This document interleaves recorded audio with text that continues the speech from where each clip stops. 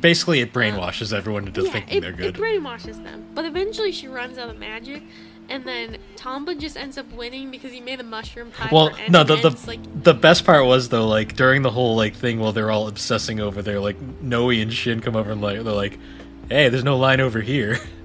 And Noe and Ebisu. Oh, yeah, right, because Shin's brainwashed, too. It doesn't work on the ladies. Like, Noe and Ebisu and, well, kind of Nikaido, but she's kind of just, like, brainwashed. But my favorite part is, like, they're enjoying the stuff from his trail, and then all of a sudden, like, her magic runs out, and then, like, En walks over and he's like, oh, I have heartburn, because he was eating non-mushrooms. And he looks at the thing and he's like, all right, I have to try both because I am a fair man. And he's like, Mr. En, sir, I know you only eat mushrooms. So he's like, I made you this special one made out of portobello mushrooms. And just goes, portobello? And he just takes one bite and just goes, you win. Just walks right off. And it's like, that's the funniest scene in the thing. Hey, he knew his customer.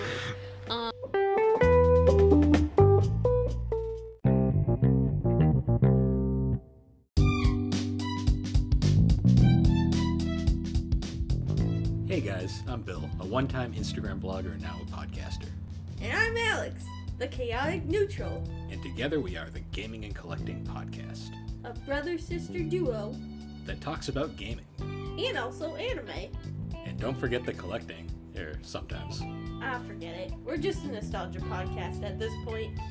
But anyways, guys, thanks for joining us as we discuss the games that shaped us. So, Zencastr sucks ass. How you been? Well, I haven't been great.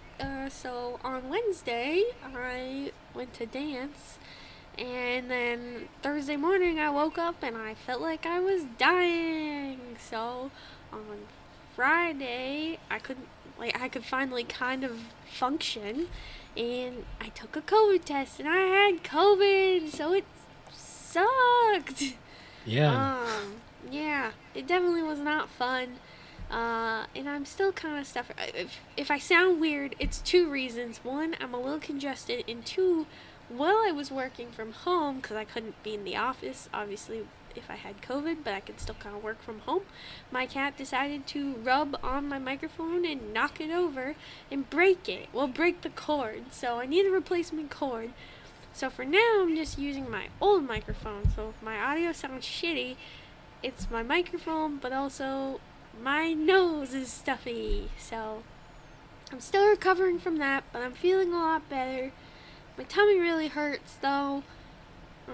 I threw up last night, but it wasn't from COVID. You're just having a bad time. Yeah.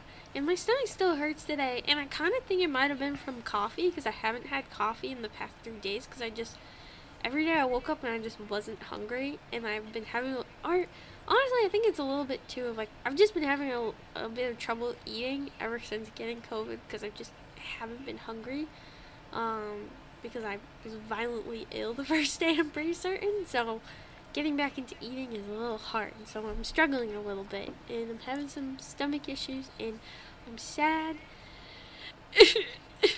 But other than that, it's good. I can dance and I can work out again, and that's really what I cared about, because sitting on my couch all day just fucking sucks. Did you work yesterday, or were you home yesterday?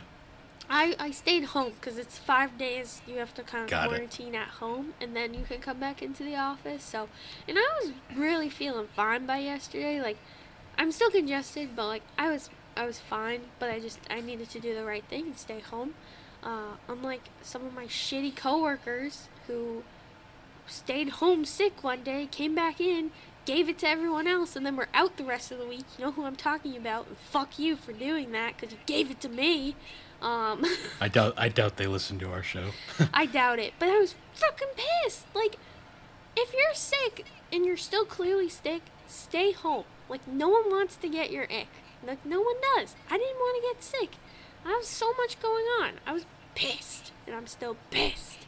But yeah. Oh well. I'm feeling better. I can go back to dance tomorrow, so... But... how have you been, Bill? Tell me your life story.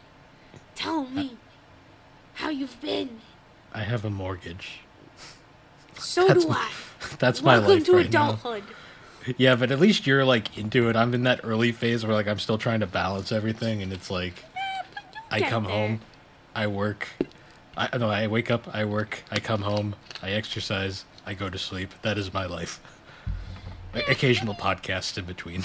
Yeah, but I mean, and Bill, have you looked in your game room? I think you have plenty of things you could be I doing know, that I'm you can joking. catch up on. So I'm you have no joking. room to I'm being facetious here. Sure. Trust me, you have plenty of things to do. I'm aware. I have 3DO games I need to play. Oh, it's almost like you have a podcast for that. Yeah. It's almost like we have a whole network or something. Well, no, we have two podcasts. That's a network. That you do. No, until I get my solo podcast, which I probably will never do, or it will come out like once a year. Lovely. You know, you were lucky you missed the freaking gridlock traffic yesterday heading home because there was apparently an accident, so. Yeah. Well, one thing about living where we do on the borders of Connecticut and Massachusetts is you have to deal with the Big E, which the Big E is a really fun thing in New England, but it also means like a lot of gridlock traffic on your days home during the season, so. Yeah, this was an accident though, like because Yeah. it was Well- like downpouring, and that's why. Oh yeah, yesterday was a ton of rain. Yeah. Well, it was really awkward because I went out. Sorry, I hiccuped. I went out grocery shopping yesterday because I like had no food or anything, but I wasn't really eating. But I was like, I should probably eat at some point. So I went grocery shopping and I went in the store, and this lady, I wore a mask because I was still in like that period of like you could potentially give it to people, even though I felt fine, but I was doing the right thing. And this lady was like, she was like, excuse me, and I was like, oh no, like I'm literally like wearing a hoodie, sweatpants, and a mask, and I'm like, I clearly don't want to be talked to, but I didn't want to be rude, so I was like, yes. And she was like, is COVID back around? I've seen people wearing them, and I was like, I don't know, like I got it from work, and then she's like, you have it, and I was like, well, no, I'm over it, but like I had it. See, your mistake here was you indulged. Sorry, I'm dying. Oh, See, did I just get you're- a deeper voice? Hello there, everyone. I'm the Jesus. cream of the crop. Alex, your mistake there was you indulged. I would have just specifically said I don't know and just gone from there and just kind of ended it. I felt bad because I mean I didn't want to lie. I was like, well, it's going around my office, which it is. I wouldn't have given them the. She was just a little old lady, you know. I was trying to be nice, you know. I was trying to be nice, but anyways, Bill, what are you drinking? I have a liquid death, severed Liquid Death. lime. Wow. What are the calories on that? What are the nutritional facts? Who cares? What's the It's water. serving size? No, this is important information. We need to know, Bill. I just canceled our give us the Zencaster. calorie. Just give us the calorie, Bill. Just give us the calorie.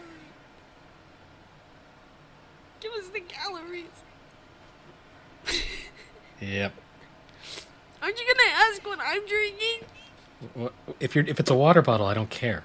It's not. Ask me what I'm drinking. What are you drinking? I'm drinking a Sprite. Okay, Lemon that's cool. lime. I'm not. I'll mute Lemon you. lime soda, 100%. No, you can't mute me. I'm recording myself, so they'll still hear me.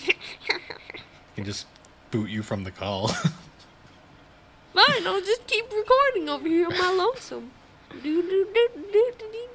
Lemon Well- lime soda, 230 calories. You were the one that was complaining that we need to get a move on, and you're the one that wants to stretch it out as much as you can. This is my job, Bill. Okay, this is why you hired me as your co-host. I bring the laughs, and I bring the chaos. Do you want me to keep doing my job, or do you want me to quit? You tell me now. Anyways, so I moving will on to our... give you my resignation. Fuck you. You've already done this joke. It's not funny the second time. I'll do it again. Sorry. Please don't do that, because you're just making yourself sick. Help. I need help. Anyways, so Somebody. moving on to our topic, it's actually been a hot minute since we've done one of these. Yeah. Ooh, it's been a hot hour or a hot month. Actually, months. It's been at least a month or two. We're doing another anime swap. It's actually the 10th anime swap, believe it or not. Woo! Happy birthday to Anime Swap. I mean, it's over a year old because we started them last season, but... Oh, is it? Dang. Well, yeah, because we did the first... Well, most of it has been delayed because our last one was so long and we kind of needed to, like, recoup. Well, no, our last one wasn't that long. What? I thought it was. Wasn't it Black Clover and Yu Yu No, Hakusho? we've done 2 since that. Yeah. The last one we did was Chainsaw Man and Death Parade. That's Shit! it's about as short as it gets. No, we haven't done 2 since then. Well, this is number 2, right? No, because we also did Spy Family and Jujutsu Kaisen. Wait, we did? Yes. Oh, God. I don't remember half of our podcast episodes. Black Clover and Yu Yu Hakusho was like... That was like when we first moved into your apartment. I mean, your condo. That's why it felt so long ago. Jesus. Whoops. Well, anyways, so we're returning to Anime Swap, Yes. and this is actually fun because we're changing the format up a bit this time around. We are? Well, yeah, because we didn't Oh, watch yeah. the shows together this Yeah. time. I also don't think we're gonna do a full-on recap of the shows because that's just kind of long and drawn out. And it's better if we just talk about the select things. I think it would make more sense. Yes. Like the general synopsis. Yeah, like we don't need to give a full-on paraphrase because, frankly, you're better at that than I am, and whenever I do it, it's really awkward. So. No, it's not. Well, I can't remember these things note for note like you can, so... I'm sorry that I pick a show that I genuinely enjoy. I always pick shows I like, too. I just don't have the brain capacity to remember every detail. Sir? Weren't you Mr. Boat Fact? You could just pull a boat fact out of your butt wherever you went. That's different, because that was like a hobby at the time. This is the same thing. Yeah, but I can't do it in the time span you can do it, so... You're not a true fan. That's just all I'm hearing. You're not a true fan. No, Well, anyways, so... Unlike previous episodes that we watched together, because we live in separate houses now, we decided to try something different this time around, where we actually watched both shows by ourselves. Yes. So that we're kind of, for the most part, going into this blind. Like, we don't know each other's opinions. And thoughts, yes. Which I think is going to make it more interesting, so... And if it isn't, fuck you! No, Well, if it isn't, we're still going to do this in the future, because... Let's face it, it's inconvenient for me to have to go over to Alex's house to watch an entire anime series every day. Well, I mean, you could come over, like, on the days I'm not here and just feed Booster. Well, that's a waste of time. Like, I'll feed the cat, but I'm not going to watch an anime in your house. That's weird. Okay, well, can you do that tomorrow? Fine.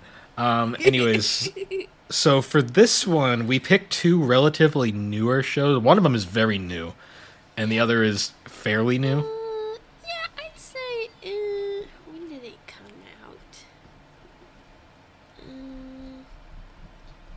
I'd say it was like 2021 or 2020. I mean, that's still pretty new, in my opinion.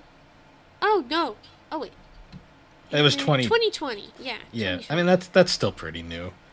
Yeah, still pretty. I mean, it's the 2020s. It's within the decade. Yeah. So the 2 shows we picked for this swap were, my choice this time around was Oshinoko, Woo. and Alex's choice was Dorohedoro. Yep. Can't be any freaking different. Two very different shows. Tone completely different.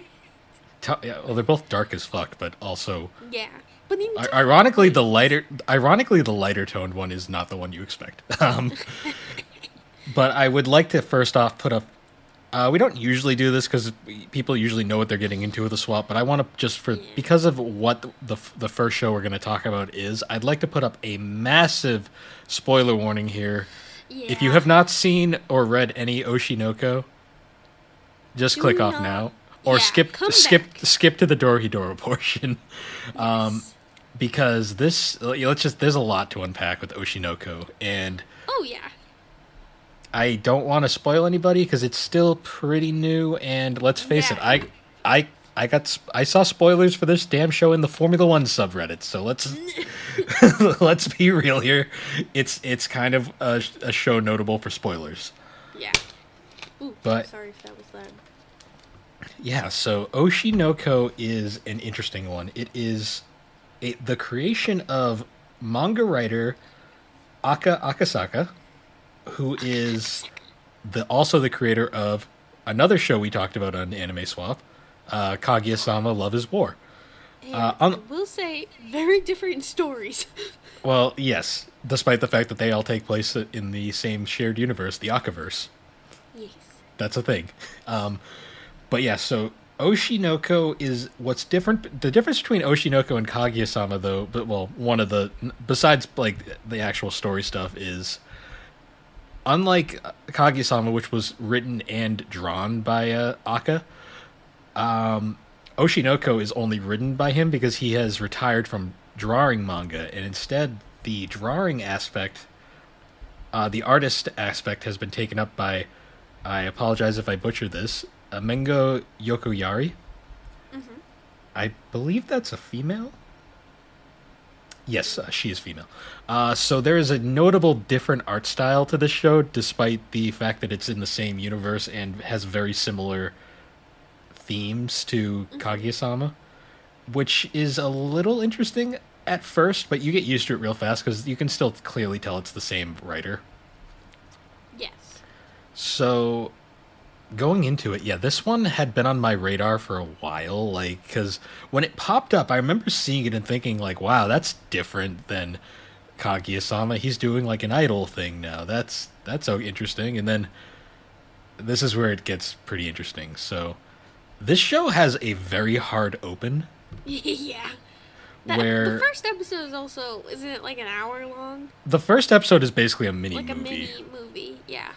And the first episode is also nothing like the rest of the series. Yeah. To me, like, what sticks out at first is, like, you're literally following this doctor at first, and at first, I mean, I read the manga, so I knew what was going on, but I'm assuming to people who don't know, like, it's just, like, this random doctor who's, like, a massive Idol fan, and he is taking care of a terminally ill patient who is also a massive... No, the reason he becomes a massive Idol fan is because of this patient who was a massive Idol fan. And he ends up getting a patient who is a teenager who's heavily pregnant. Yep. And it reveals that it's actually the world-famous Idol star, Ai, who is what Oshinoko essentially is it is a deconstruction of Japanese idol culture. Mm-hmm. Which is essentially, it's like these groups of like singer-performers who are basically manufactured to sell, and then once their usefulness is over with, they're basically thrown away. Yeah. In a very bleak way of looking at it. This show very much touches on that in a lot of ways, because the reason why it's so important, the fact that Ai is pregnant, besides the fact that she's only 16, I mean, granted, age of consent in Japan is different, let's not get too into that, is the fact that being an idol, it's like, that's a big no-no. Like, you don't have relationships. Yeah, you don't do and yeah, so the whole basically plot is like they kind of go over, like, he's basically just like gonna be her doctor, and then right as it's coming up to the time where she's gonna have the kids, he gets brutally murdered. Yeah, he gets shoved off a cliff. Yeah, by a crate. Never find his body. Yeah, basically. And Yeah. what makes it even weirder is, so one of the things that the terminally ill patient had was she basically had said, like, made a remark about, like, wouldn't it be crazy if you just got reincarnated as the child of an idol? And she was a massive I fan, so it's kind of implying. And the doctor makes jokes about this too later on, which then kind of turns into the fact that I had twins, like two babies, one male and one female, and it's immediately very starking to the fact that you find out real quick the doctor got reincarnated as one of I's kids. Yeah, because he's fucking dead. Yeah, well, besides that, but also the fact that it's also revealed, it's not revealed who at first, but the sister is also a reincarnation of somebody, because there's just, like, some weird reincarnation meta going on. Yeah. But I mean, like, I don't know.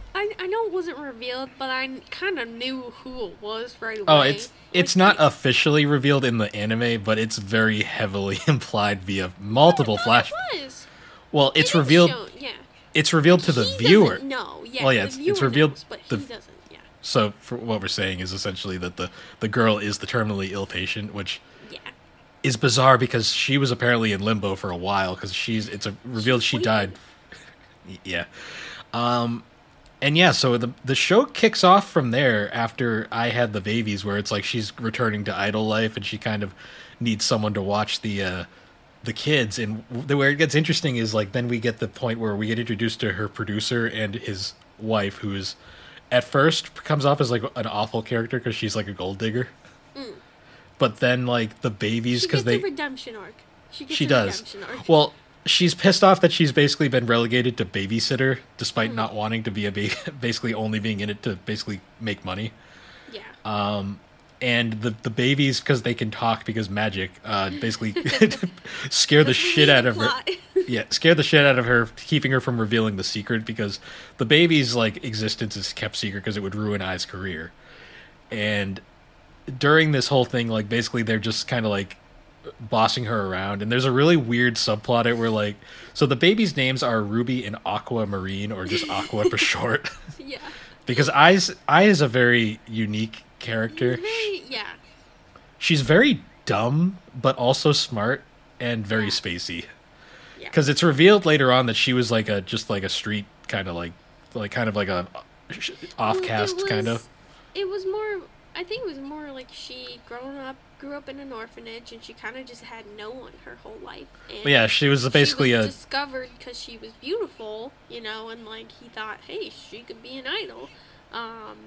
So she just never really, you know, had anyone. So she kind of just was there for herself. And it reflected, didn't it, like, it also reflected in her earlier work, as they kind of will touch on later on. Yeah, because there's a very key overarching theme that I doesn't understand the concept of love. Yeah.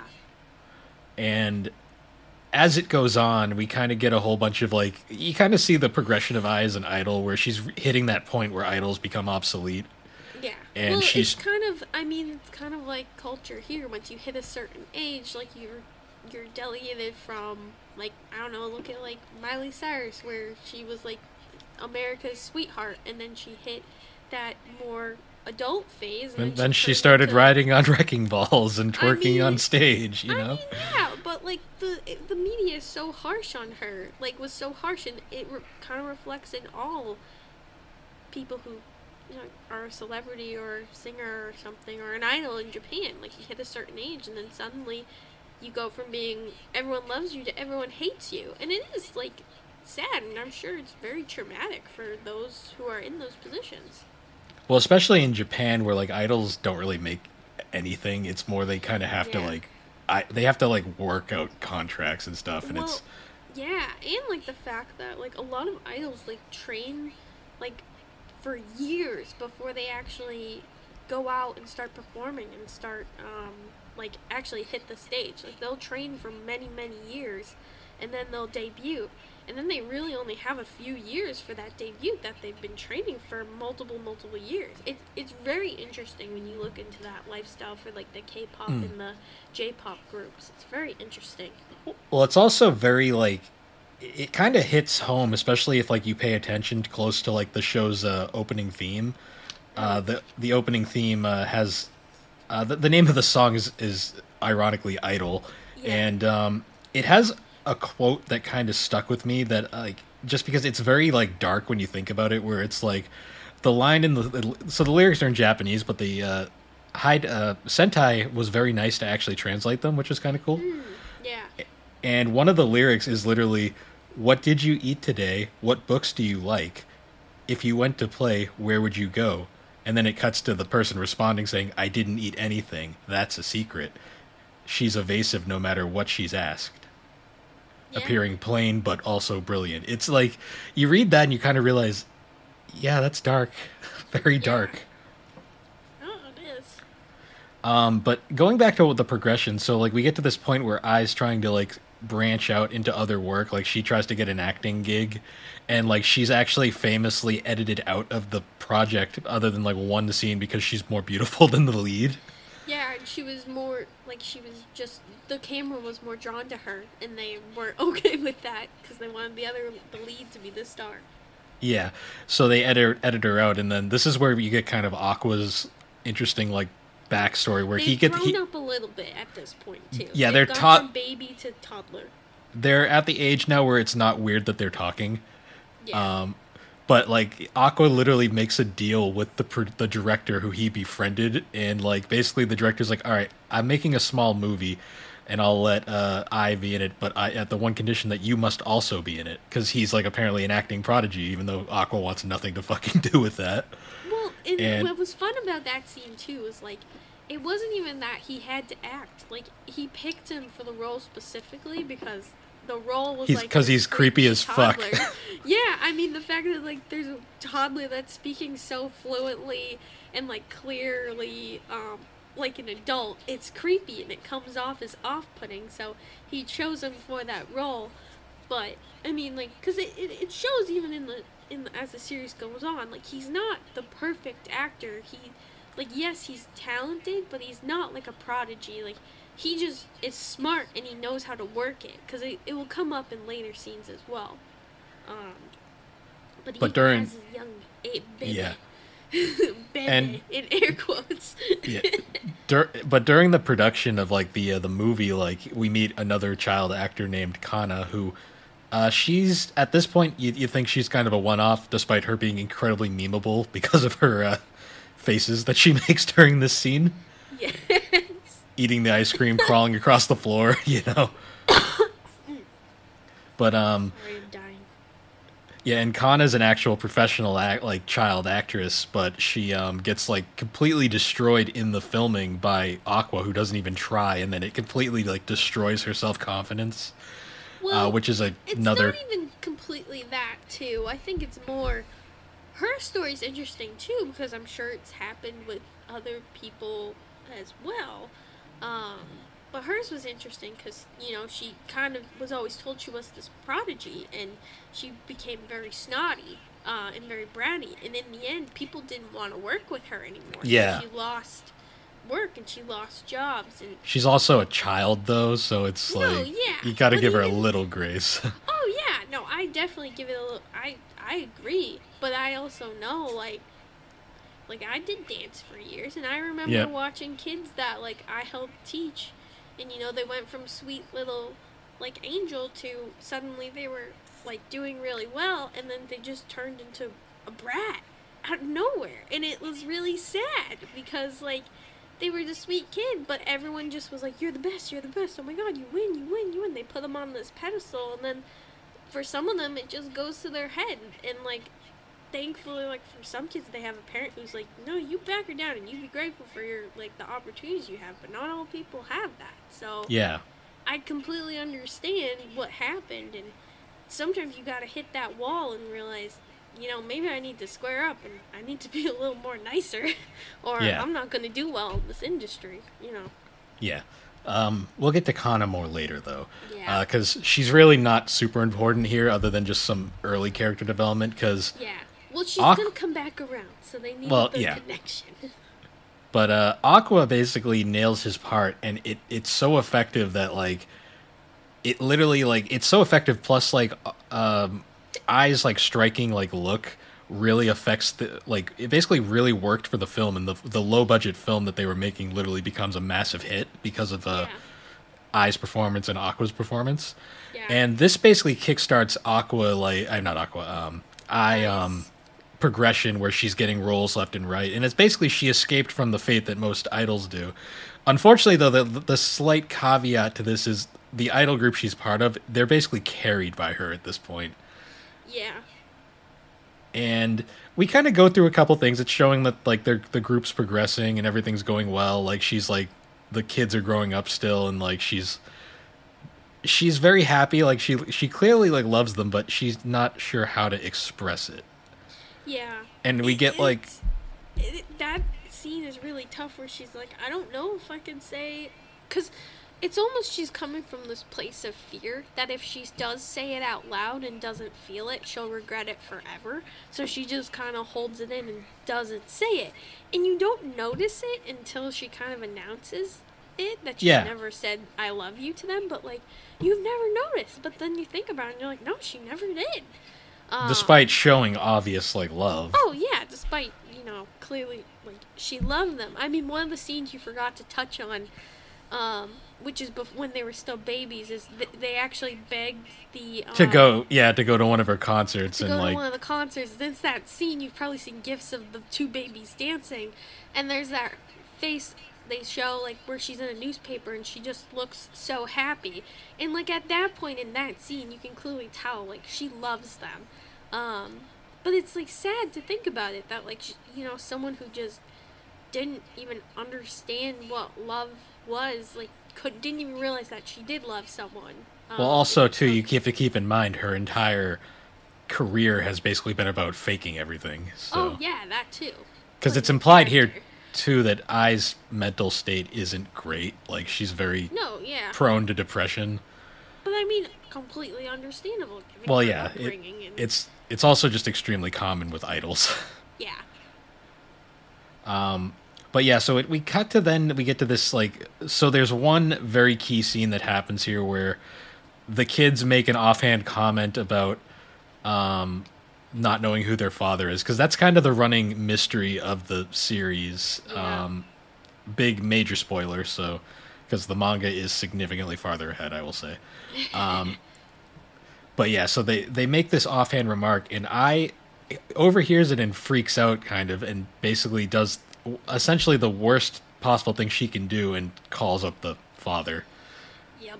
Which, granted, everything is still very much, it's unclear what happens, but basically she calls the father up, and then we cut to a scene of them, basically they're preparing for the idol group that Ai's a part of.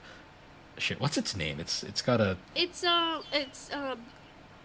something B. Bikomachi. Yep. B Komachi, yeah. The idol group, they're about to play, like, Budokai, I think. Yeah. Like in- it's their biggest performance that they've ever done. Like, And another key character development thing is, like, the producer and his wife have just taken them all in at this point, and they're like almost a Yeah. family, which is they very are. sweet. They are a family. Well, it shows they've come a long way from, like, where the wife was literally about to. About to sell the story. Well, you want to see traumatized. and a great piece of character development too that you don't notice unless you're really paying attention is when the wife or the producer's wife, I forget her name because she is actually a major character. She when she first appears, she's wearing all this, like, flashy, like, very, like, flirtatious clothing, and it's like you can clearly see the gold digger thing. Yeah. After basically as it goes on, she progressively wears more, like, less revealing clothes as she goes on, because she's becoming more of a mother, Yeah. like, mother figure. Because she was mothering them quite as much as I at that point, so. But basically they're talking about this big event, and it's basically like the producer's biggest dream was to Yeah. basically have his idol group play at Budokai. And then we cut to the next day, and this is major spoilers because this is the biggest wham shot in the entire series. It's basically Yep. Ai's preparing for her day, and she's talking with Ruby and Aqua, and she gets she hears the doorbell ring, and she just goes to check it completely unassuming, and Aware of her she fate. and she opens the door, and it's the stalker that killed the doctor at the start of the thing. Yeah. That was And pretty chilling when he appeared on the screen. yeah, and then he proceeds to stab her, and then basically he calls her out for like being fake and not actually caring about him. Yeah. And then I completely shocks him by actually knowing his name and actually basically telling him she Remembering remembers him from like a meet and greet, and yes, and which completely breaks Him. him because Breaks he him. proceeds to run away and commit suicide like 5 minutes later. Yeah. And then I tragically is mortally wounded at this point, and basically Aqua's there, and basically she finally at this point tells both of them that she loves them and that basically this is the end of her story. Yeah. And then we get that wonderful shot of Deadeye. Yeah. That's basically the spoiler shot that most people were sharing around at the time because Yeah. guess what? I is not the main character of this No. story. No, She's not in the most twins. of it. Yeah, It's like the twins. that was the major like biggest wham because like for those who don't know, because the promotional material for this show and like the original manga displays I front and center, like, Lie. and she dies so early on in it, and it is heartbreaking because you really Yeah. get to you get to like I a lot. Yeah. Like it was such like not whiplash, but like it was definitely like a what the fuck? Like this is not where I thought. I mean, I obviously like I was spoiled a little bit too, and I knew that she was gonna die, but I didn't realize like How abrupt it was. yeah, and like it just really got you out of nowhere. And like a part of me was so mad. I'm like, as soon as she called the guy, I should have known. I should have known that this was a bad sign. Well, because it's also not it's not really confirmed whether he tipped the guy off or not. It's implied heavily, but it's never confirmed, so it's always one big Yeah. mystery. Yeah. Because she gives him their address, so that's like kind of the big Yeah. hint. Which is it's so sad. Yeah, the whole thing is very dark, and then the saddest part is then we cut to a flash forward where Ruby and Aqua are adults, and they're basically going off to their first day of school.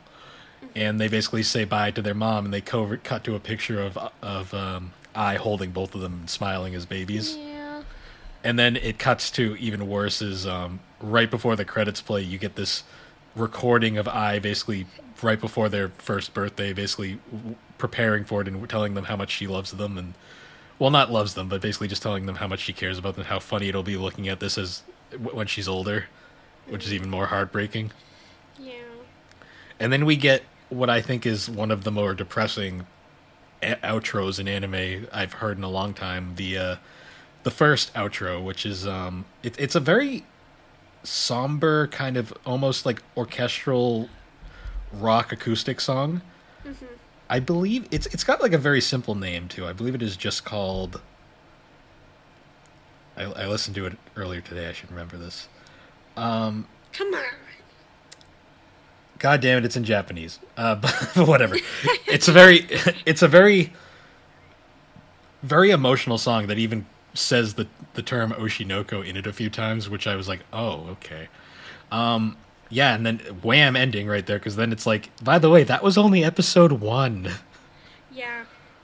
That is like the craziest part of like it really and I will say it's a very well done first episode because you're hooked. Like Well, you yeah, are 'cause- hooked, and I could not stop watching it. Like it. Well, because if you get to the scene where she's murdered, it's like, if you made it that far, you're like, now you're in for the long run, because you got to know what happens. Yeah. And I will say, just cutting in now, like, my opinion a little bit now, like, I am hooked. Like, there's been some shows where I've watched with Bill where I was like, yeah, this was fine, but I'm not gonna watch it again. This, I will be watching dedicatedly because I am so interested. And I may be stealing the manga from Bill if he has it. Because, oh my god, does it know how to get you hooked immediately. Well, unfortunately, the official releases are only up to volume 3 out of like 12, Oh, so okay. there's a lot that's not officially translated yet. So, I need to sail the 7 seas is what you're saying. Probably, because you're not. Because I hate to break it to you, but what I own is stuff you've already seen. It's okay. One Piece is my favorite anime for a reason. Yeah. So Pirate. But yeah, so then we cut to the actual series proper, and now it's a completely different show. Because I get so one overarching theme with this show is where Kaguya-sama was more of a like romantic comedy with some slightly psychological themes. This show is a straight up deconstruction of idol culture, and then Murder mystery. murder mystery slash revenge plot, because we cut to the two main characters are very interesting to me because they are very different. They're so opposite. They are, and they're both. What I love that the show does is they're both main characters, but they also both have their own arcs that they're following. Like Aqua's entire arc going from this part on is he's literally his entire life goal is basically revenge. He's trying to figure out who his father is. He's basically trying to figure out who his dad is. Well, he knows who did it because they're already dead. Yeah. But he's trying to figure out who. He knows that whoever killed him got the address from the father. So yeah, I mean, so he's basically his goal is he's trying to figure out the mystery of who Ai's lover was. Because it's a very massive secret, like that is only a few people know. Yeah. And the way it works is like, so his subplot is going on, and then Ruby's subplot is she wants to basically become an idol, but the family's like no. Mom. Yeah. Because no, it's not even that her mom is. Well, so that's another point too, is that the wife of the producer ends up actually adopting the two. And raising them as her own. Basically as a single mom, because the producer himself has completely disappeared. Yeah. And I won't spoil... character development. Yeah. I will also say, too, like, spoiler... I'm not going to spoil it for manga, because the manga does explain what happened to him, but for anime-only watchers, he's basically just gone, and no one knows what happened to him. Yeah. But, so she gets kind of that redemption. But she does support Ai, but she wants her to do it, like, smartly. Well, Ruby. I mean, Ruby. not Ai. Sorry, Ruby. Ai is dead. Sorry, Ai's dead. Ai's fucking dead. I mean, they are basically the same character in a lot of ways, but... No, yeah, very similar. But... And it's actually interesting because, like, she actually is going and auditioning for things, but Aqua keeps basically sabotaging her because he doesn't... Well, and it's really sweet because he doesn't want what happened to Ai to happen to her, which is very, sweet. But also, like, she also, like, needs to grow as a person and be happy, and this is her dream, and, like, she needs to follow her dream. Yeah. So starting off, like, basically after Aqua sabotages her for her few, like, things, like, which is hilarious because apparently she does well at the calls, but when basically Aqua, because Aqua is actually surprisingly good at acting, he will essentially call pretending to be the organization and then just like pretend to tell her she didn't get it, which is kind of messed up, but also you get it because he's looking out for her. But yeah, so. Basically Ruby's initial character arc is she's basically trying to become an idol, and basically after getting rejected they finally make a deal where they're going to restart the idol, like the studio, and make a new idol group because the studio still exists. Well, the company that had Bikamachi was representing Bikamachi, they still existed, but they were focusing more on social platforms and like with the cursed thing. Hey, he is one of the best characters in the damn show. No, I hated him. We'll get to him, though. But yeah, so they decide, all right, we're going to make an idol group. And then basically, like, Ruby's like, great. We don't have anyone else. Yes. Just to kind of... I love what you said, we're not going to recap the series, and then you proceeded to recap. Well, no. I'm not going... I'm skipping things, and you're going... And you're going back and bringing the things I skipped up. Because they're important! You keep missing the good shit. Yeah. You're not pointing out the good stuff. Well, anyways, I'm not explaining every little thing Aqua does, because I want to cut to the important scenes, particularly the first major scene where he gets the job at the cheap internet movie show thing. It's not a TV production; it's like an internet show. Yes. And it's like this, like it's basically an adaptation of a manga, and he basically the whole reason he gets roped into it is because of Kana, and it's mostly because he's the producer of it is one of the people that was listed in Ai's cell phone. In the phone book, yeah. Well, because I had 3 cell phones. She had her work one, her personal one, and then the secret one. And the secret one has all these different phone numbers and things that like Aqua's using to track the potential identity of the father. So he does this whole production, and basically it's a shitty, like, bad production the entire time. But because of how well they do the final scene, it ends up getting like a lot of like props, and the producer basically tells him like, "Hey, I like your work. If you want my information, do me a favor." And he's basically like, "I need you to be on this dating show." And he's such a fake-ass bitch on that show. Oh my god. Well, they're all fake-ass bitches on that show. I know, but his is the funniest because it's just so uncanny. Yeah, because going into Aqua's personality real quick, he is like literally just like angst, like, and like doesn't have any time for bullshit. He listens to a lot of My Chemical Romance in his He's honestly a more serious version of Mayuki from Kaguya-sama, if that was possible.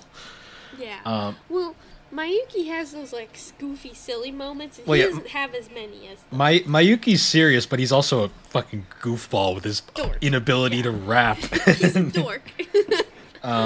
Inability to do anything without Chica. No, even Chica can't help him. He's that hopeless.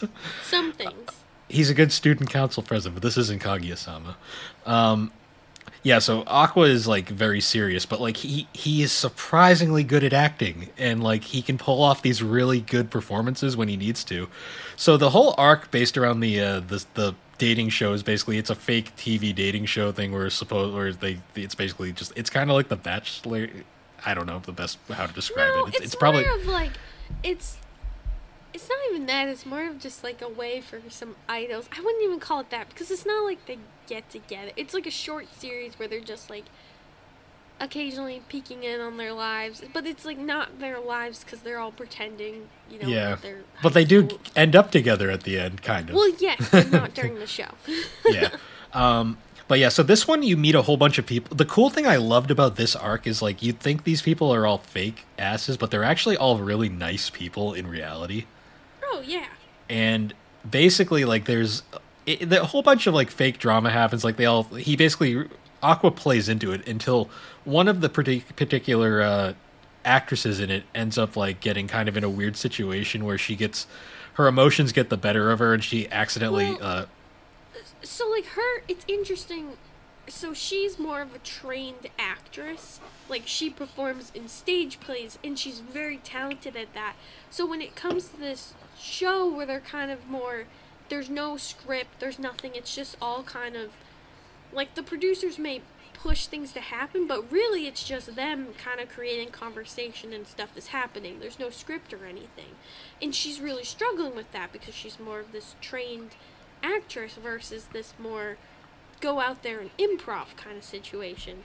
So and there's really another girl who is very outgoing and basically nails it. And she's like, this is her thing, and it's just not her thing. Yeah. And she basically tries to like hype her up because like the whole time she's getting crapped on for not appearing enough.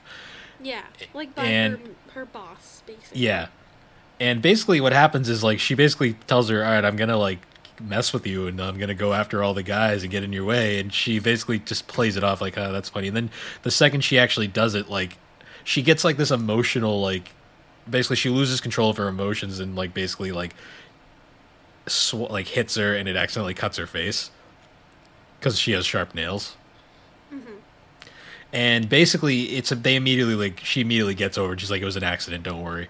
But it causes a massive. So this episode actually is entirely basically a deconstruction of social bullying and like cyberbullying, mm-hmm. where like basically all the internet commenters act like she's the worst human being ever, and they basically drive her to try to commit suicide. Yeah, because as many people may not know, but you should know, is most reality TV is not as real as you think it is, and they cut things together. But the people online don't know this, and they think it's all real. That. So they proceed to bully her and Yeah, and she proceeds to try to jump off a bridge until Aqua shows up and legit stops her and basically tells her off, like, what the hell are you doing? Yeah. And because of this, like, she actually considers leaving the show after she recovers. Yeah. But Aqua, being a brilliant editor, throws together this he basically leaks online onto their social media this like edited clip of basically all the behind the scenes, like the real shit that happens, and it causes everything to turn around, and then they can move on with the production. Well, and one thing you didn't touch on too with that is that I think, like, one thing is Aqua almost feels very like connected to this. Like, he doesn't want to see like another idol die. Like, True. That's basically like he like felt very compelled to help her too, because what happened to his mom. Like, he doesn't want to see someone else die. He doesn't want to see, like, that's why he didn't want his sister to go into the business. So he's very much fueled by that as well, which I think it shows in his character. Yeah, and what makes it very interesting too is like after this, then it's like they completely just change and they change like everything completely, and then suddenly like all the characters are completely 100% into it. They're all super friends, like everyone is helping each other, and it eventually gets to the ending where Aqua ends up, so the character's name is Akane, and Aqua ends up basically, they end up getting quote unquote together Akane. at the end. Akane, yep, sorry, Japanese names aren't my best. They end up getting fake together, even though it's very obvious that Akane kind of has feelings for him. Yeah, and he's although like, no. Aqua's confusing in what he likes. I won't spoil anything because the stuff happens in the manga, but so they have a fake relationship. But what's funny is during this, like, some of the other characters actually ended up getting together off camera, because they actually legitimately liked each other, which is really sweet. Yeah. And then the one other character that is introduced in this arc is there is another girl who is a bit more of a she's notable because of how she looks. Yeah, she's very like cute. Well, she was a she was the only one that wasn't like an actress. She was a web star. Like, she was a streamer basically. Memcho, that's her name. Yeah. We love Memcho. But she was great. Before we get in farther with Aqua, though, we have to point out that Ruby also has a subplot going on where she's trying to start her group, and by this point she has recruited Kana into the group, because after Kana does her acting thing, she's kind of like, well, what do I do now? And it's like, you should become an idol. Mm-hmm. And that's where we also... She's very reluctant, but then Aqua kind of just like is like, do it, and she's like, okay, Aqua, because Kana also really likes Aqua. Yes. Everyone. She gets mad at him. Well, she's the dating a guy. Oh yeah, that was so petty. Like, that was so petty, but I get it. Oh yeah. But during this whole scene, basically they're practicing trying to get their word out, and this is where Alex's favorite character appears. No. Peyton, whatever his name was. No. He's essentially he's basically a parody of like really exaggerated like YouTube personality. You didn't bring up Memcho. Like, who Memcho? Oh, well, no, we'll get to her because it's after this. Yeah, I forgot it was after this. Never mind. But so like the worst thing ever appears on the screen. He's literally made me stop watching. I hated it. He's literally an exaggeration of Dying. He's an exaggeration of like YouTube personalities, where he's essentially this ripped like bodybuilder in a Speedo with a chicken mask on his head. Why? I mean, I can see that actually doing well in Japan. Well, yeah, it's very Japanese, but he's apparently really popular, like super pop. He's basically the most popular thing that Strawberry Productions, that's the production company, by the way, has. And he does a crossover, with a collab with them, where they have to do this really outrageous dance number in the chicken mask things. Yeah.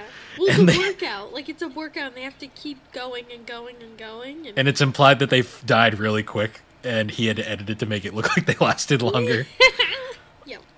But after that, after the whole school arc thing, Aqua basically gets his info from the director, who basically tells him he gives him a tip off to this company, which turns out is actually the company that Akane is from too, which is partially the reason why he continues to fake date her after. Yes. But the other big hint here is when they bring Memcho in as the third member of the idol group, and then we get one of the funniest scenes where, basically Memcho signs on but keeps her YouTube stuff separate. And when she's filling out her application form, she basically is like, right, how old are you, by the way? And then she kind of goes, and it's revealed that she's like in her like 30s. Yeah, well, no, it's like late 20s. I thought it was like 30. I thought it was late 20. Either way, she's very old compared to the rest of them. Yeah, she's old for an idol. Like, and she's but she doesn't look her age. No, yeah. And then we get to the climax of basically where it ends now, where they are getting ready for their big performance after they've been practicing forever, and they're not sure who to make the leader of the group, so they make it Kana because Ruby is too self-conscious. No. They can't decide, so they go to karaoke, and then they realize that they suck at singing, and Kana's the only one who can sing. Well, it's not that they suck, it's more that Ruby has a mental block at this point still. No, I thought it was they both sucked. Like, they literally went and they got, like, horrible scores.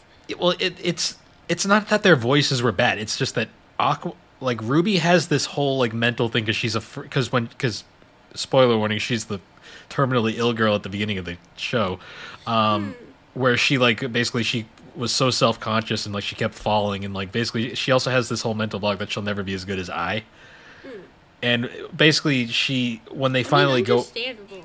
Well, yeah. That was great. No, just kidding. Well, I mean, she kind of was. She's considered the greatest there ever was in the universe. Yeah. But when they finally get their debut performance, like, they have Kana as, like, kind of the lead because she's the best out of the three of them initially. And they start doing the songs, and there's actually some critics in the audience who are like, this ain't Beat Kamachi. Like, I remember Beat Kamachi. He's like, they're okay, but they're no I. And then Aqua goes and redoes his dance number with the sticks, because they have an interesting like gimmick where they have three different colored sticks, and the sticks basically represent the three members of the new Beat Kamachi. Which I think is like very much an idol culture thing too. Yep.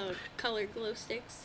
And it's mostly Memcho, because a lot of the fans are just Memcho fans who showed up. Yes. There's a few Kana, like there's like one Kana and then a couple Rubies. And during the performance, like Ruby finally gets over her mental block, and like she full on goes full I, like her personality shines through. And like all the critics like of like who see it, all of a sudden like they get it, and they're like they all immediately get like Ruby like batons, and like it becomes very clear that Ruby's going to be the leader from going forward. And it kind of ends on a bit of a note there, because there's obviously way more story, but they kind of ended it off on a nice note. It also like Kana, like you missed like Kana, like feel after like Aqua is out there dancing, she gets more comfortable too. And she's like, and she kind of takes, because she's gonna be the lead of the group, not Ruby. Kana's the lead. We don't know yet. It's kind of up in the air. Okay. That's not what I got from it, but okay. Well, anyways, but yeah, so the show kind of ends on like a pretty positive note, even though it's still pretty dark and we still don't know a lot of things. And season 2 has already been confirmed, so that's coming. Lucky you. Well, me too, I guess, because I like this show too. But well, yeah, you were. You were the one that said, like, I am hooked. I'm going to steal manga because I want to know what happens. Well, yeah, but I'm just you know. Yeah. Oh, Alex, you have One Piece, and it's live action's getting a second season. Don't be salty. Oh, yeah, true. Yeah, we do have the best anime, manga, and live action, so. Yeah. Well, bam! But going on, though, like, it... Honestly, the ending leaves so much to, like... It just leaves you wanting so much more.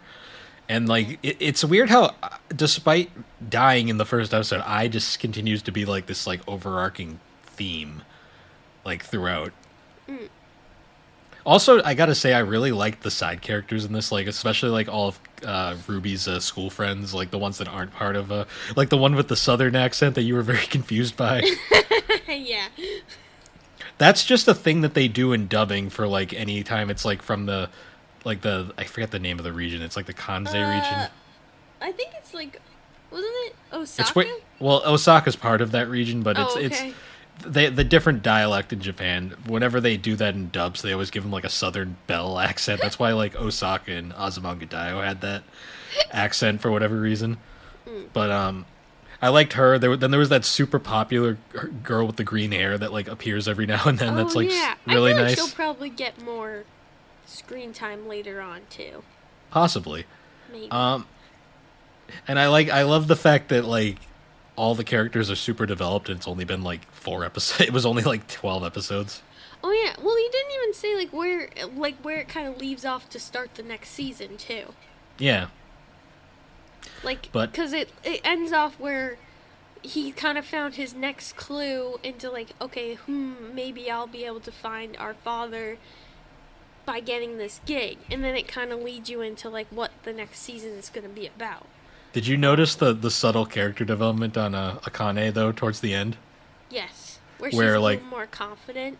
Well, also like her Her. you notice she's growing her hair out all of a sudden. Yes, I did notice 'Cause- that a little bit. Well, because the whole thing is like she wanted to know what Aqua's type was, and Aqua's type is I. Because his mom. it's weird because the reincarnation shit makes this show really fucking weird. I'm not gonna lie. It does. Especially, it gets even fucking weirder, especially because when you realize like the doctor had promised to marry the terminally ill girl. Yeah, that does make it a little weird, but Yeah. I guess we'll figure out later on. Let's the fandom for this show is very strange. That's what I'll say.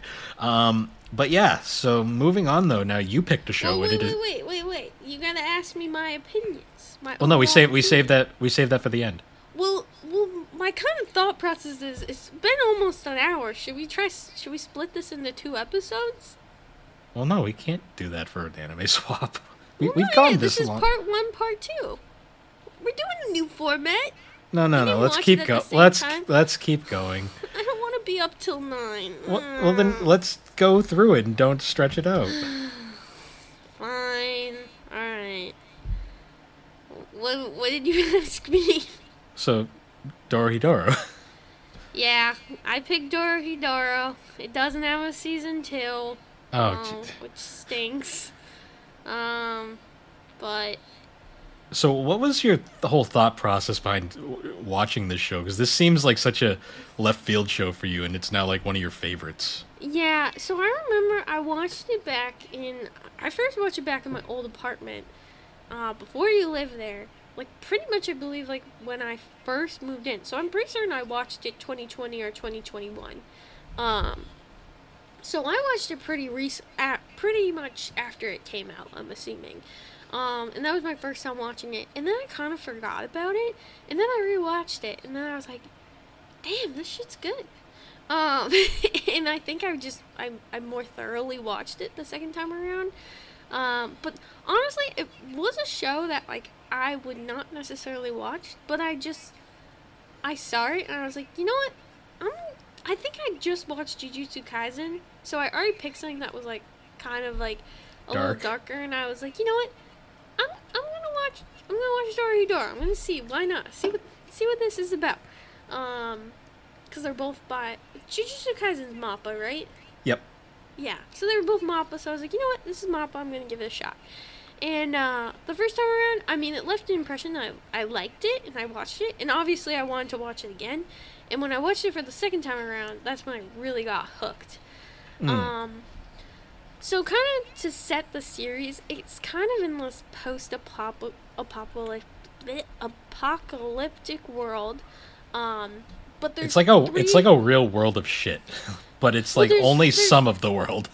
So there's 3 dimensions. So there's 3 realms in this world, which is the whole, which is the whole, this kind of really shitty, dumpy world, which I would almost say is more of like not Earth, but like it's like a slums, like it's a really crappy area. And in this, in the hole is basically people who don't have magic. They aren't sorcerers, so sorcerers are a big part of this series. The next area is the sorcerer's land, which is basically where all the sorcerers live, and it's the complete opposite of it's the complete opposite of the hole. It's nice, it's beautiful, everyone has magic, and it's not heavily polluted or gross. It's very vibrant and nice. And then there's the devil is hell. dimension. Yeah, hell. It's hell. That's basically what it is, and it's basically where the devils live.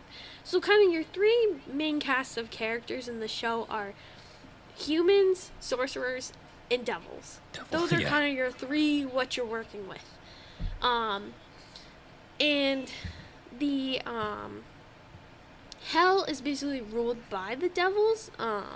And the sorcerer's realm is basically kind of controlled by this crime boss named N, which you're going to learn more about later on.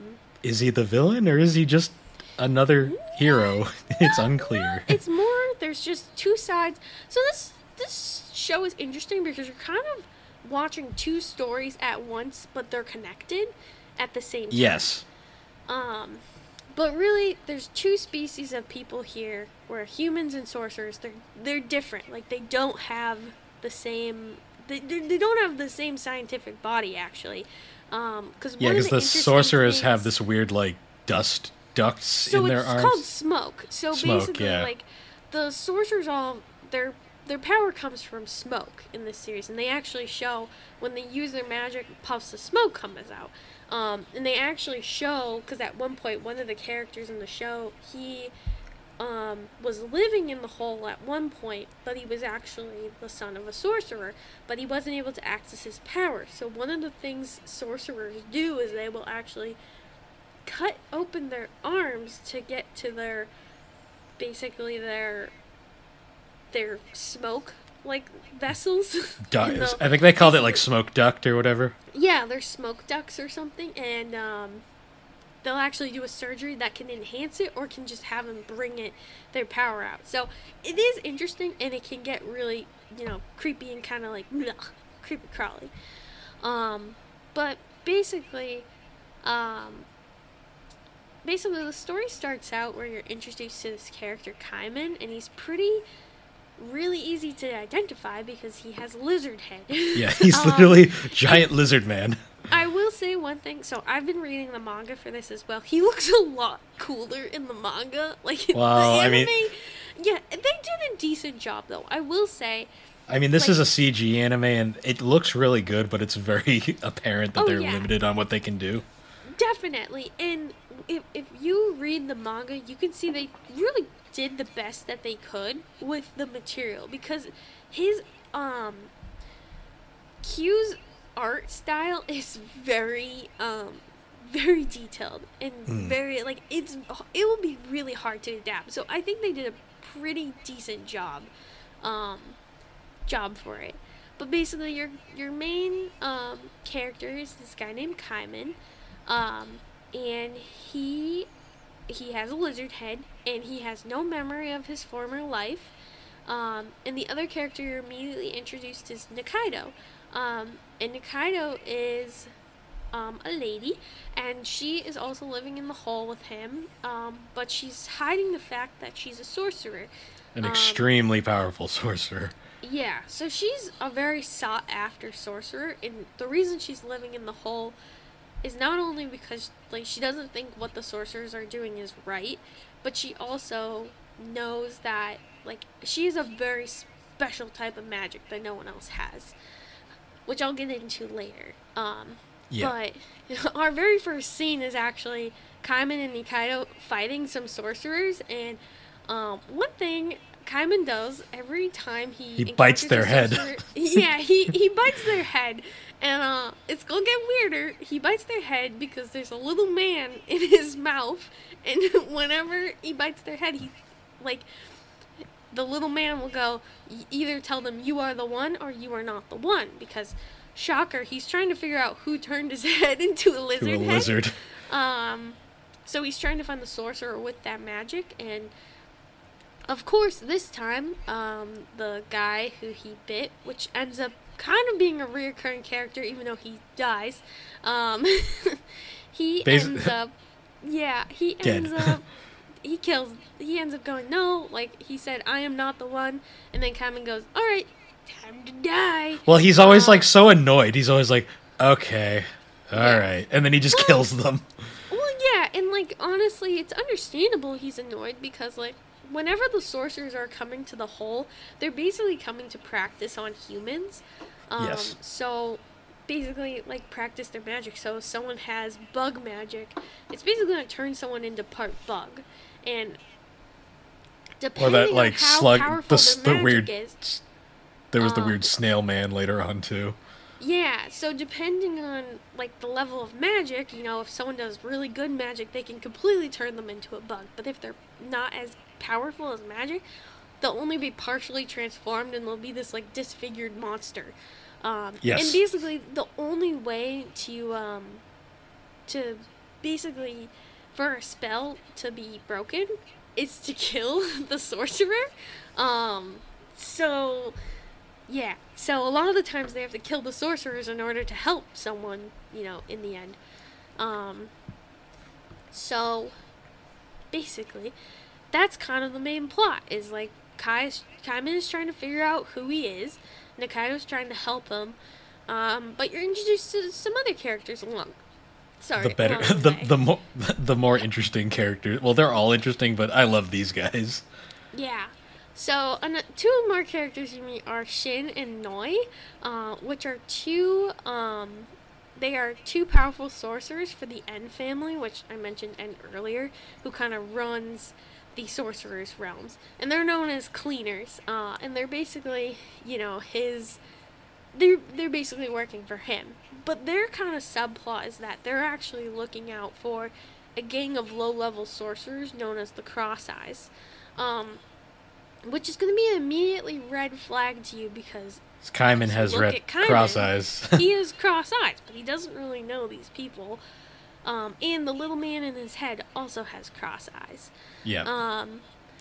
So that's kind of happening at the same time. And at one point, so one of the ones that we met earlier, the first sorcerers that we countered, his name was Fujita. And Kaiman murders his partner, as I said.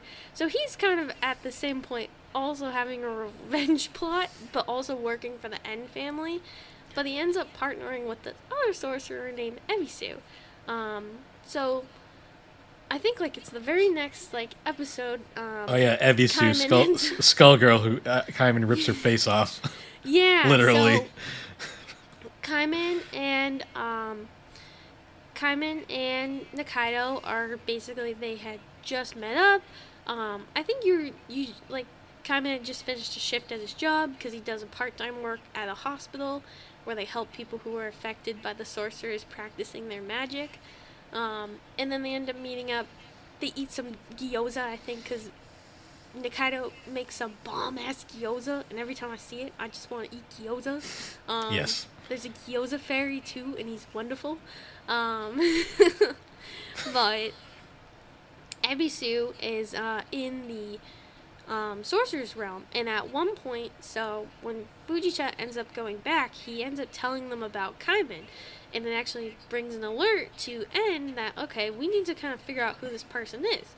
So they actually lock down the doors, because sorcerers travel by these magical doors, and they basically open a door and they can leave. So he basically locks it down so no one can leave.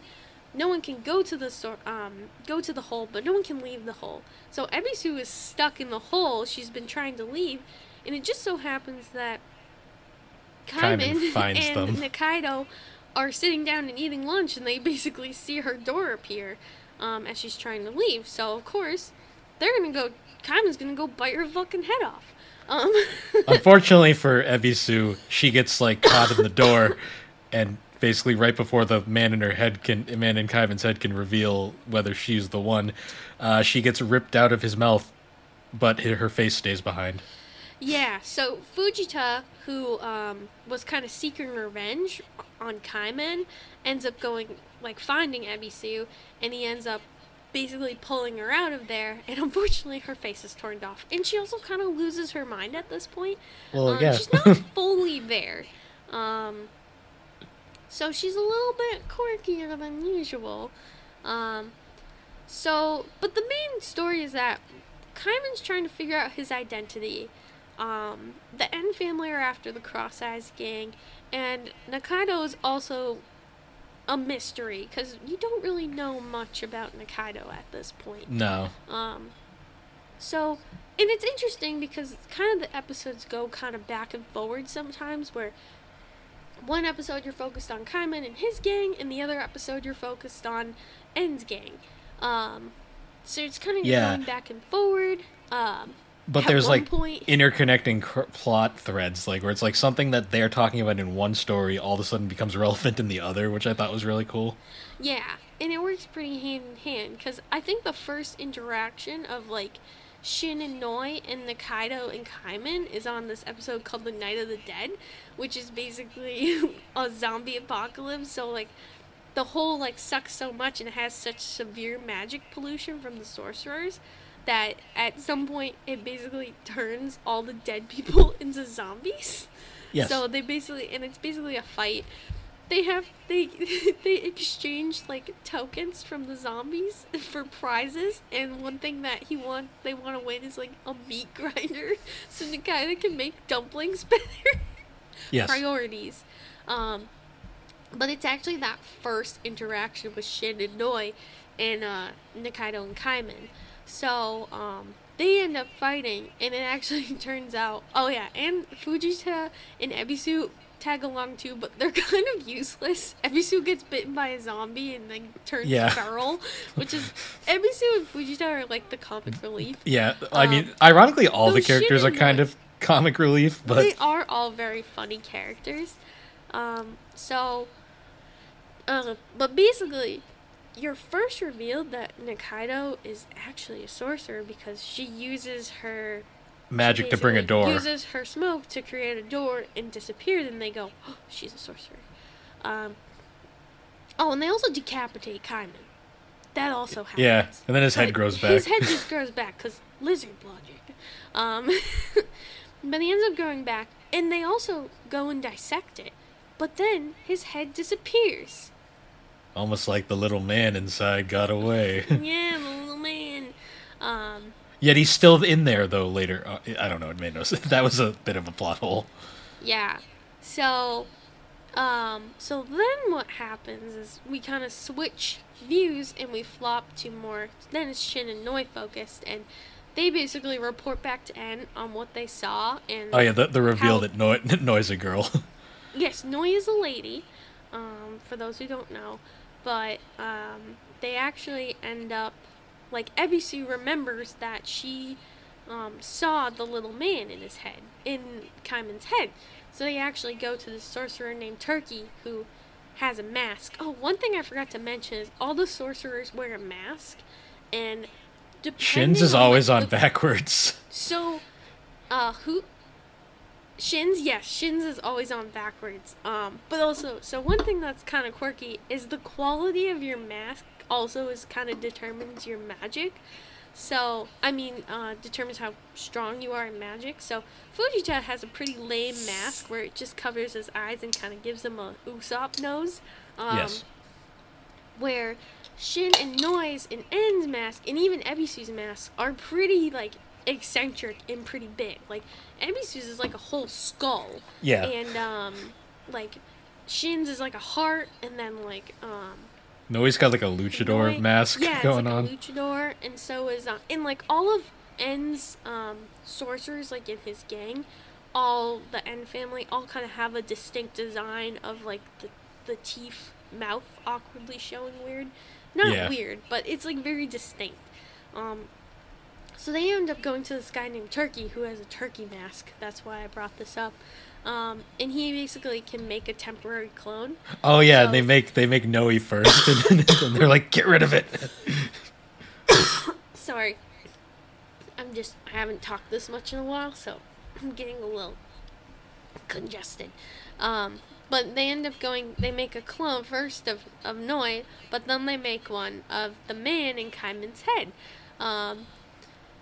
And it actually makes this clone, and they end up following the clone, and then they follow him to his apartment, and then in the apartment, they find a head in a box. Which is his head. Yeah, which is a shriveled up head. Which then leads them to, there's a lot that goes on in a short amount of time, which is kind of crazy. So then, the next thing they lead to is they end up going to this party, where at this party, there's basically a necromancer who can bring the dead back to life. And then they find out she's faking it. Yeah, not it's real. actually a dog. Yes, well, a dog, cat, like creature. The best of creatures. Kikurage. And it turns out that they're actually the necromancer. So they're kind of in this actually limbo point because they can't really control Kikurage. He kind of just does whatever he wants, because dog, cat, creature does whatever they want. Makes me more in the line of cat because cats do whatever the fuck they want. Yes. And they're kind of in a limbo point. But then we jump back, and then it's kind of more focused on Kaiman and Nikaido, and they're actually going to visit their doctor friend named Kasukabe. And it's also New Year, so Happy New Year, Bill. But this leads them to actually going into the sorceress realm, which Nikaido at first is a little apprehensive because obviously she doesn't want to go back because she left for a reason. Yes. But she's doing this for Kaiman because she really cares about Kaiman, and they want to kind of figure out who he is and who's the guy in his head. But during this time, Kikurage finally goes, I'm going to revive this head. And we end up finding out that the person in Kaiman's head is named Risu. And En places his head on this magical mechanical body. Yep. And then tries to interrogate him, but he's just kind of an ass. So he's not going to give him any information. But Risu is also not really giving him information because he doesn't really have any information to give, too. Because his memories are still kind of messed up. Well, he doesn't know, really what happened to him or why he was killed. But he knows he was killed. This is complicated, people, okay? But it's good, so watch it. So, basically, he ends up kind of going, they end up letting him kind of go and walk around, and they kind of follow him around for a little bit. Actually, wait. I lied. That's not what happens. I'm getting confused. But, anyways, so, back to what I was saying. So, I just got confused. Kaiman and Nikaido are still in this world right now, and at one point Nikaido is kind of trying to get information, so she ends up actually selling her smoke. To the shop. weird pawn shop guy, and then proceeds to just get the money Kill and then him. fucking just kill him instantly and take it back. Yeah, because they need money to basically survive. So she actually, just kidding. They don't need money to survive. She needs money because she wants to go meet a devil, which she knows named Asu. But this is going to end up being a mistake for her. She is going to regret bringing her smoke there because it left a residue. Yes. So she ends up going to get information from the devil named Asu, which he has a connection to before. He basically helped her get out of the sorcerer's realm because he knows about her magic. But she asked for his help in figuring out who the guy in Kaiman's head, and it reveals his name is Risu. I'm sorry. And that he's being held by En. So she actually breaks into the mansion, fights Noi, but ends up finding her way to Risu eventually. She does attempt to abduct him, but she fails. but she does punch N, making him enraged, and you don't want to enrage N because I didn't know Mushroom. N's Mushroom everywhere. It's just mushroom. It's just mushroom. His power is mushroom, but it's like insane. So everything around him becomes mushroom. She ends up escaping, but she was close enough to him when he used his power that she has Yeah. basically giant mushroom in her back. A giant mushroom on her back, and they have to kind of flee back to their realm, where their doctor friends kind of help them. Kasakabe ends up coming and helping remove the mushroom. And then you get that great scene back in N's place where like everything's just mushroom and Noe's like, oh god, I gotta stop it before it gets too far. Yeah, like Shin's legs are just tiny mushrooms. It's so funny. Sorry, hiccup. But after that,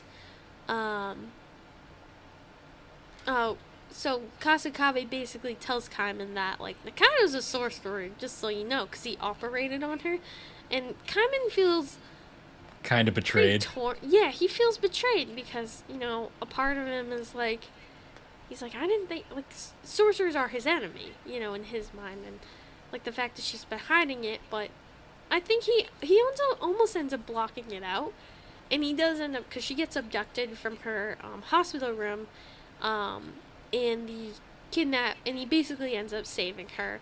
But the person does claim to recognize Kaiman in Nikaido from the day like that Kaiman appeared. But he does die really shortly after, so they don't really get any information from that. But after that, we kind of cut back to the Sorcerer's Realm, where N ends up buying the pawn shop for more information, and Shin and Noi investigate it. And they also discover that Ebisu sold some of her magic powder there. So they end up finding you know what's funny? I noticed that the second, like, they were in there. I'm like, oh, that, I could see it in the background. I'm like, hey, that's going to be important. Yeah. So, and then, this episode kind of gets funny. So, Fujita is kind of asking to see, like, he wants another partner, and N's kind of like, nah, can't help you. But he's pretty mad, so he ends up going to the hole, like, for a plot to kind of kill Kaiman with a gun. And Ebisu ends up following along with him, and his plan kind of fails. His plan definitely fails, but he ends up getting himself roped into a baseball game. Oh, the base. Why is there always a baseball episode in these damn animes? It's either a baseball episode or a beach episode, Bill. Or a hot spring episode.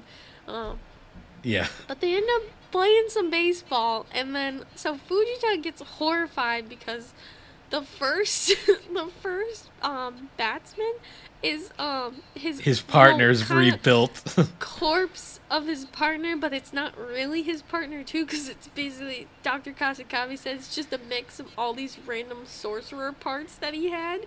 So I guess the base is Matsumare, but like not really. It's not really him. He's dead. But what ends up happening is that like he needs to continuously like electroshock him, or like he'll go into a full-on like zombie. Yeah. But Fujita doesn't know that, so he escapes with him, and then it doesn't really work out. So because then we get, but then that's the moment where they accidentally knock what's Skullgirl's name? I already forgot. So it's more of like, so basically in this meantime, they discovered that it was Ebisu's magic powder. Ebisu, yeah. And they release it to kind of show, and it works, so she has reptilian powers. Her reptilian magic, so da-da-da. And it's also later revealed, because at this point, Ebisu's kind of gaining some of her memory back. Like, her brain is kind of coming more into tech. And at one point, it actually does show that, like, Kaiman's head says she's the one. She's the one. So she's the one who did it. She doesn't really remember it, but that's kind of how it's revealed that she has the lizard magic. So Noi is kind of like in lizard mode right now. Well, no, what we didn't explain what happened. The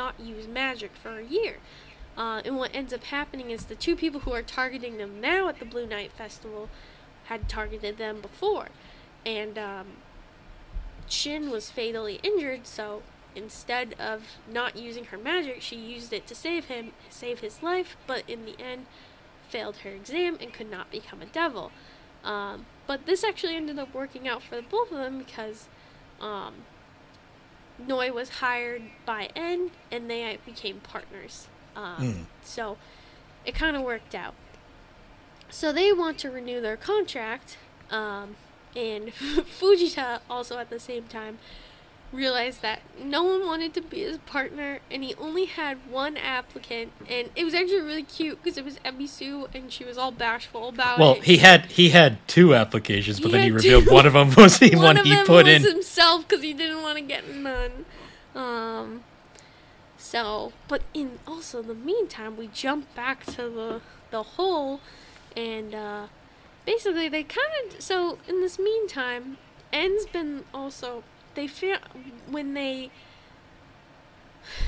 he bought the pawn shop, they ended up They found the residue plus the camera that had the footage. Yeah, so they found the residue of the time magic, and they end up finding out that Nikaido has time magic, which is what N wants. Yeah. So N this whole time has just been searching for a wizard. No, a wizard. You're a wizard, Harry. So a sorcerer with time magic. It's not revealed in the show exactly why, and I haven't found out yet from where I'm at in the manga. But he's been desperately trying to find one, and he ends up going after her, and eventually, kidnapping her and her friends who she was with. But not before she does kick some ass at first, but eventually does not win, and they are attacked. And then her mushroom comes back. Yeah, so the mushroom comes back. And basically, at the same time, Kaiman's kind of been taken in by this pie company. Which are really cute casted characters. Like, they're just so sweet. They're just helping him out because they just think he's a guy who's, like, tough on his luck. But they end up kind of helping him, though, like, get into the Blue Night Festival. And Kaiman's able to get some more info. By pretending to be a dumpling seller or pie seller or whatever. Yeah.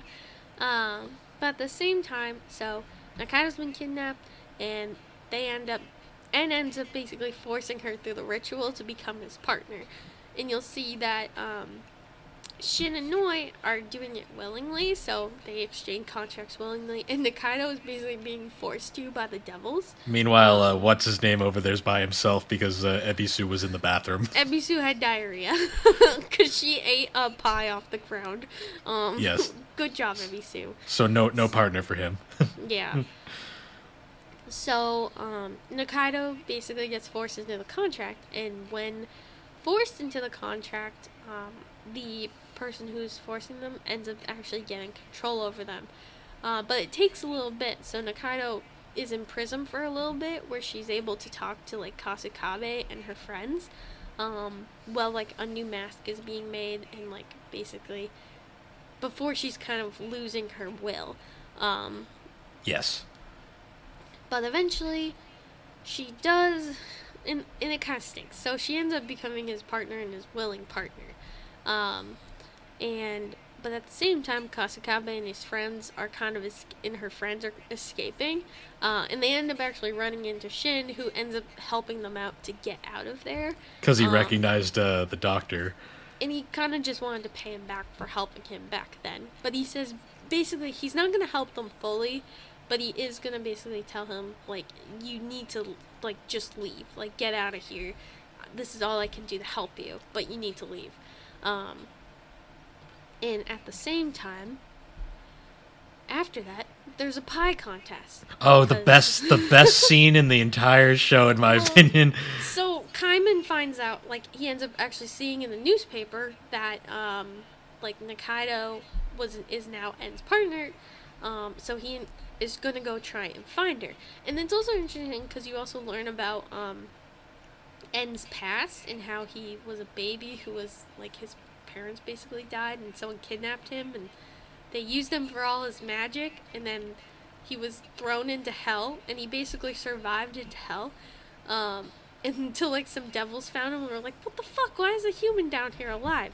And that's also why he's kind of, like, the boss of, like, the sorcerer's realm, because he's just that badass.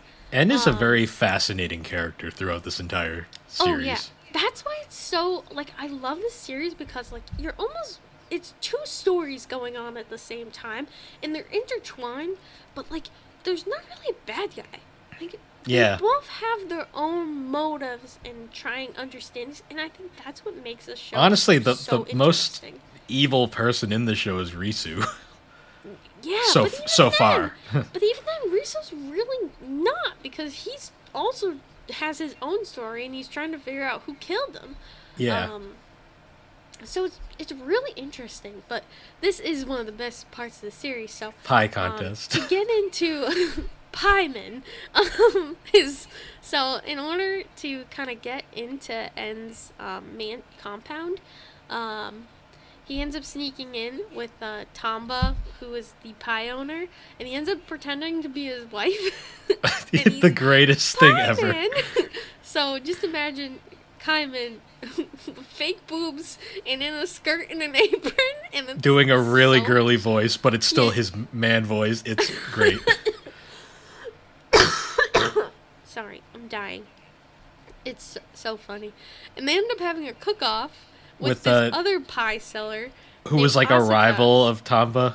Like, well, they used to work together, his and then ex-wife. So yes. in the anime, I think they just said they're rivals, but she's actually his ex-wife. I'm pretty sure. That makes more sense now.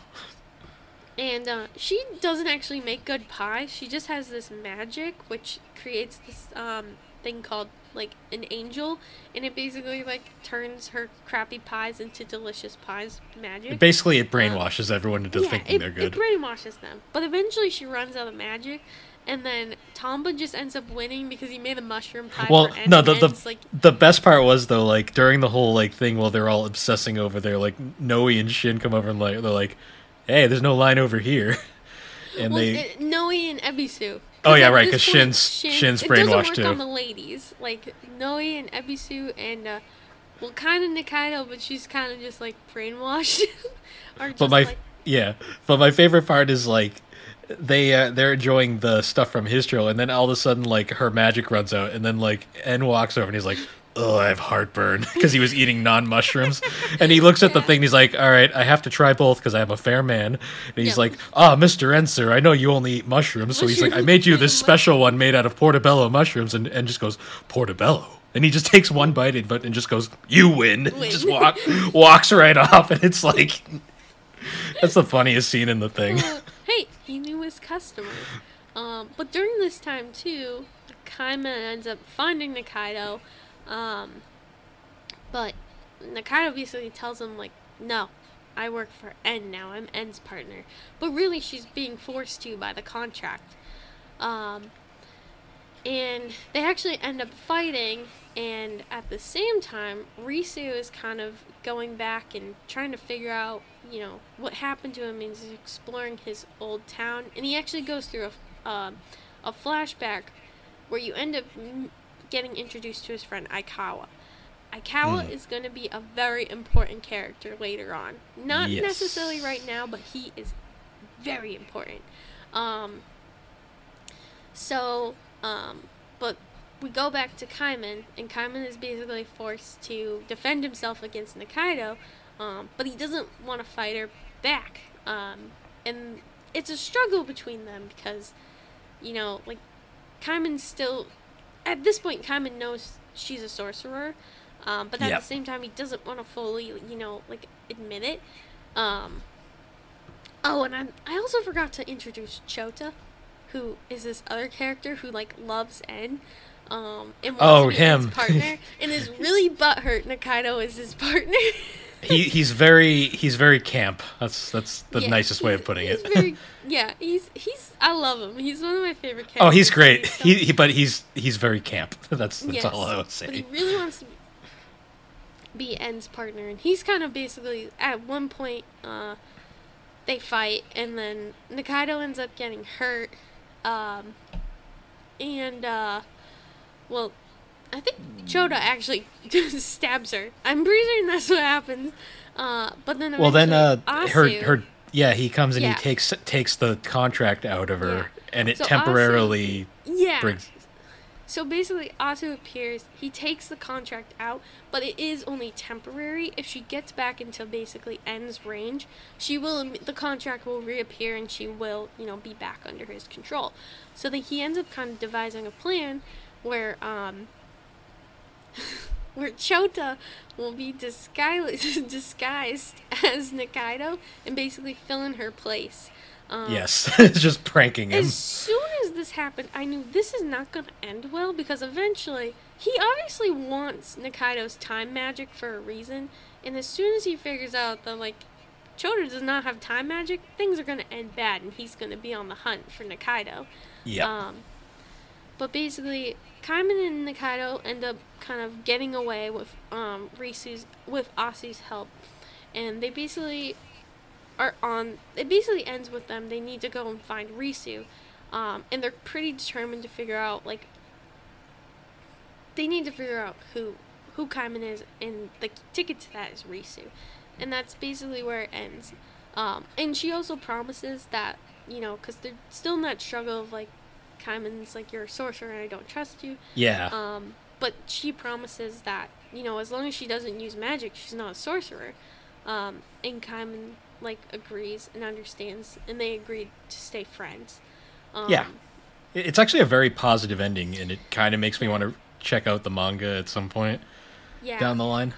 And then there's the OVAs, which are actually pretty good because they're basically these little tiny scenes after the ends of some of the volumes, and it's really Gyoza Fairy. Gyoza Fairy, and just some of these silly other ones too. They're cute. It's like a 10-15 minute little compilation of them. Little OVAs, but they're all these little mini little stories at the ends of some of the chapters too, so it's pretty nice. And I will say too, so where the manga ends up is chapter 40, which is which is in the middle of volume 7, is where the anime ends up leaving off with the manga. Remind you that the series has 23 volumes. Yep. And 168 chapters, roughly. Yeah, there's a lot left. I'm so sorry for coughing. So there's still a lot left, which is why I bought the manga and I am reading it, and I'm a little bit farther. But also, those outros though. Oh yeah, so the outros are all by this band. What is it called? I know it's on here. It's Ron / with parentheses known name. And I just want to name you some of the tracks. So the first one, Who Am I?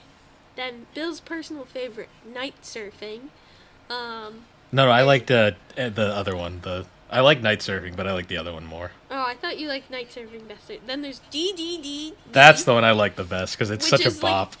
It's a bop, and then it's also for some reason what's the game called? It's the outro is like Doom, but you're playing as N, and he mushrooms everything. Mushrooms people. And then my personal favorite is Strange Meat Pie. Yes. My personal favorite, which are just a few of the tracks on it. But they're all bops, and unfortunately, there really hasn't been much of an update on whether the manga anime will continue. I was browsing Reddit a little bit, and someone did comment that on IMDb it does show 2020 to dash blank. So rather than just 2020, so maybe it is implied that it will be continued. Yeah, at some point. This is made by Studio Mappa, which and they're very busy at the many of moment. you know, they have Chainsaw Man, they have Jujutsu Kaisen, and they Attack have on Titan. And so now freaking One Punch Man. Yeah, and One Punch Man now too. So I understand that they are very busy, but it just sucks because if you look at the feedback for the show, it did really well. I think the problem was it was on Netflix, and that hurt it, because Netflix was... it did come out kind of during that rough Netflix period, but it did do really, really well. But I guess there is some rumors, and I mean these are rumors, there's no guarantee that it's true, that people in the industry have said that there might be a season 2 in the works, and it's just kind of been on the back burner. So my hope is that we do get a season 2, but I genuinely recommend that if you're at all interested and you've watched the anime, to check out the manga, because the art style is phenomenal, and the manga I think does a pretty good job, but it's so detailed, and he has such a unique style compared to other manga artists out of there that Oshi, I'm pretty certain it's a she.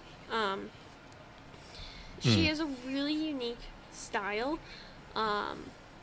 Yes, it is a she. She is a she. And, I just really recommend it. I've been loving what I've been reading in the manga so far, and I've kind of been just doing it in bits and pieces. I kind of got sidetracked because obviously COVID hit me hard and my head had been killing. But I feel like there's so much, like, I didn't even do it justice, I feel like, because it's a complicated show to explain to people. Yeah, I mean, it shows, because, like, it's complicated, but it makes sense when you're watching it. Like, when you watch it, you kind of get it, and it all kind of works. I guess, wrapping it up now, final thoughts. It's interesting, because, like, both of these shows really good. Like, honestly, I mean, were you, like, pretty hooked on it, too? Yeah, I marathoned it in one go. Yeah. I marathoned both in one go, honestly. Yeah. I'm, like, and this was a show that, like,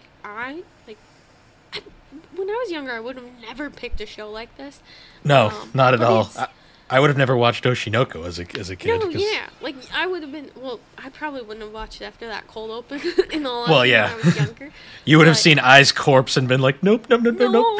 Yeah. But it's definitely, like, it's a really good story, and I'm really excited. And I also have her next, one of her other works, which is Die Dark.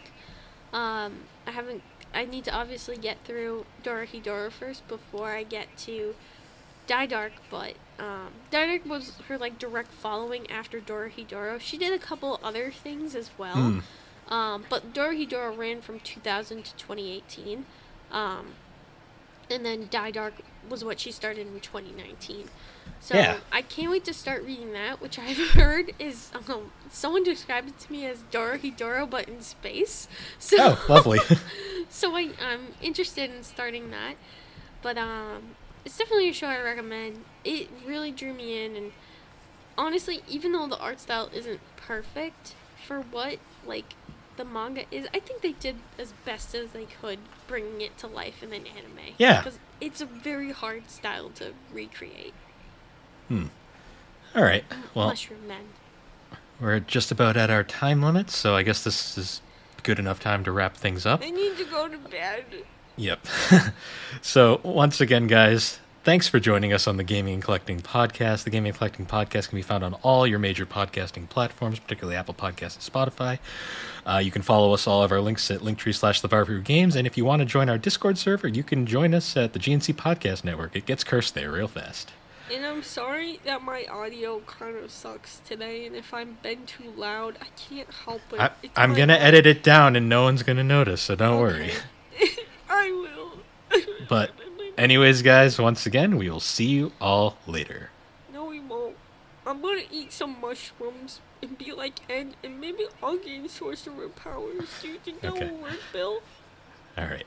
Do you think Bye-bye. it will work? No! Answer me! I'm ending the recording now.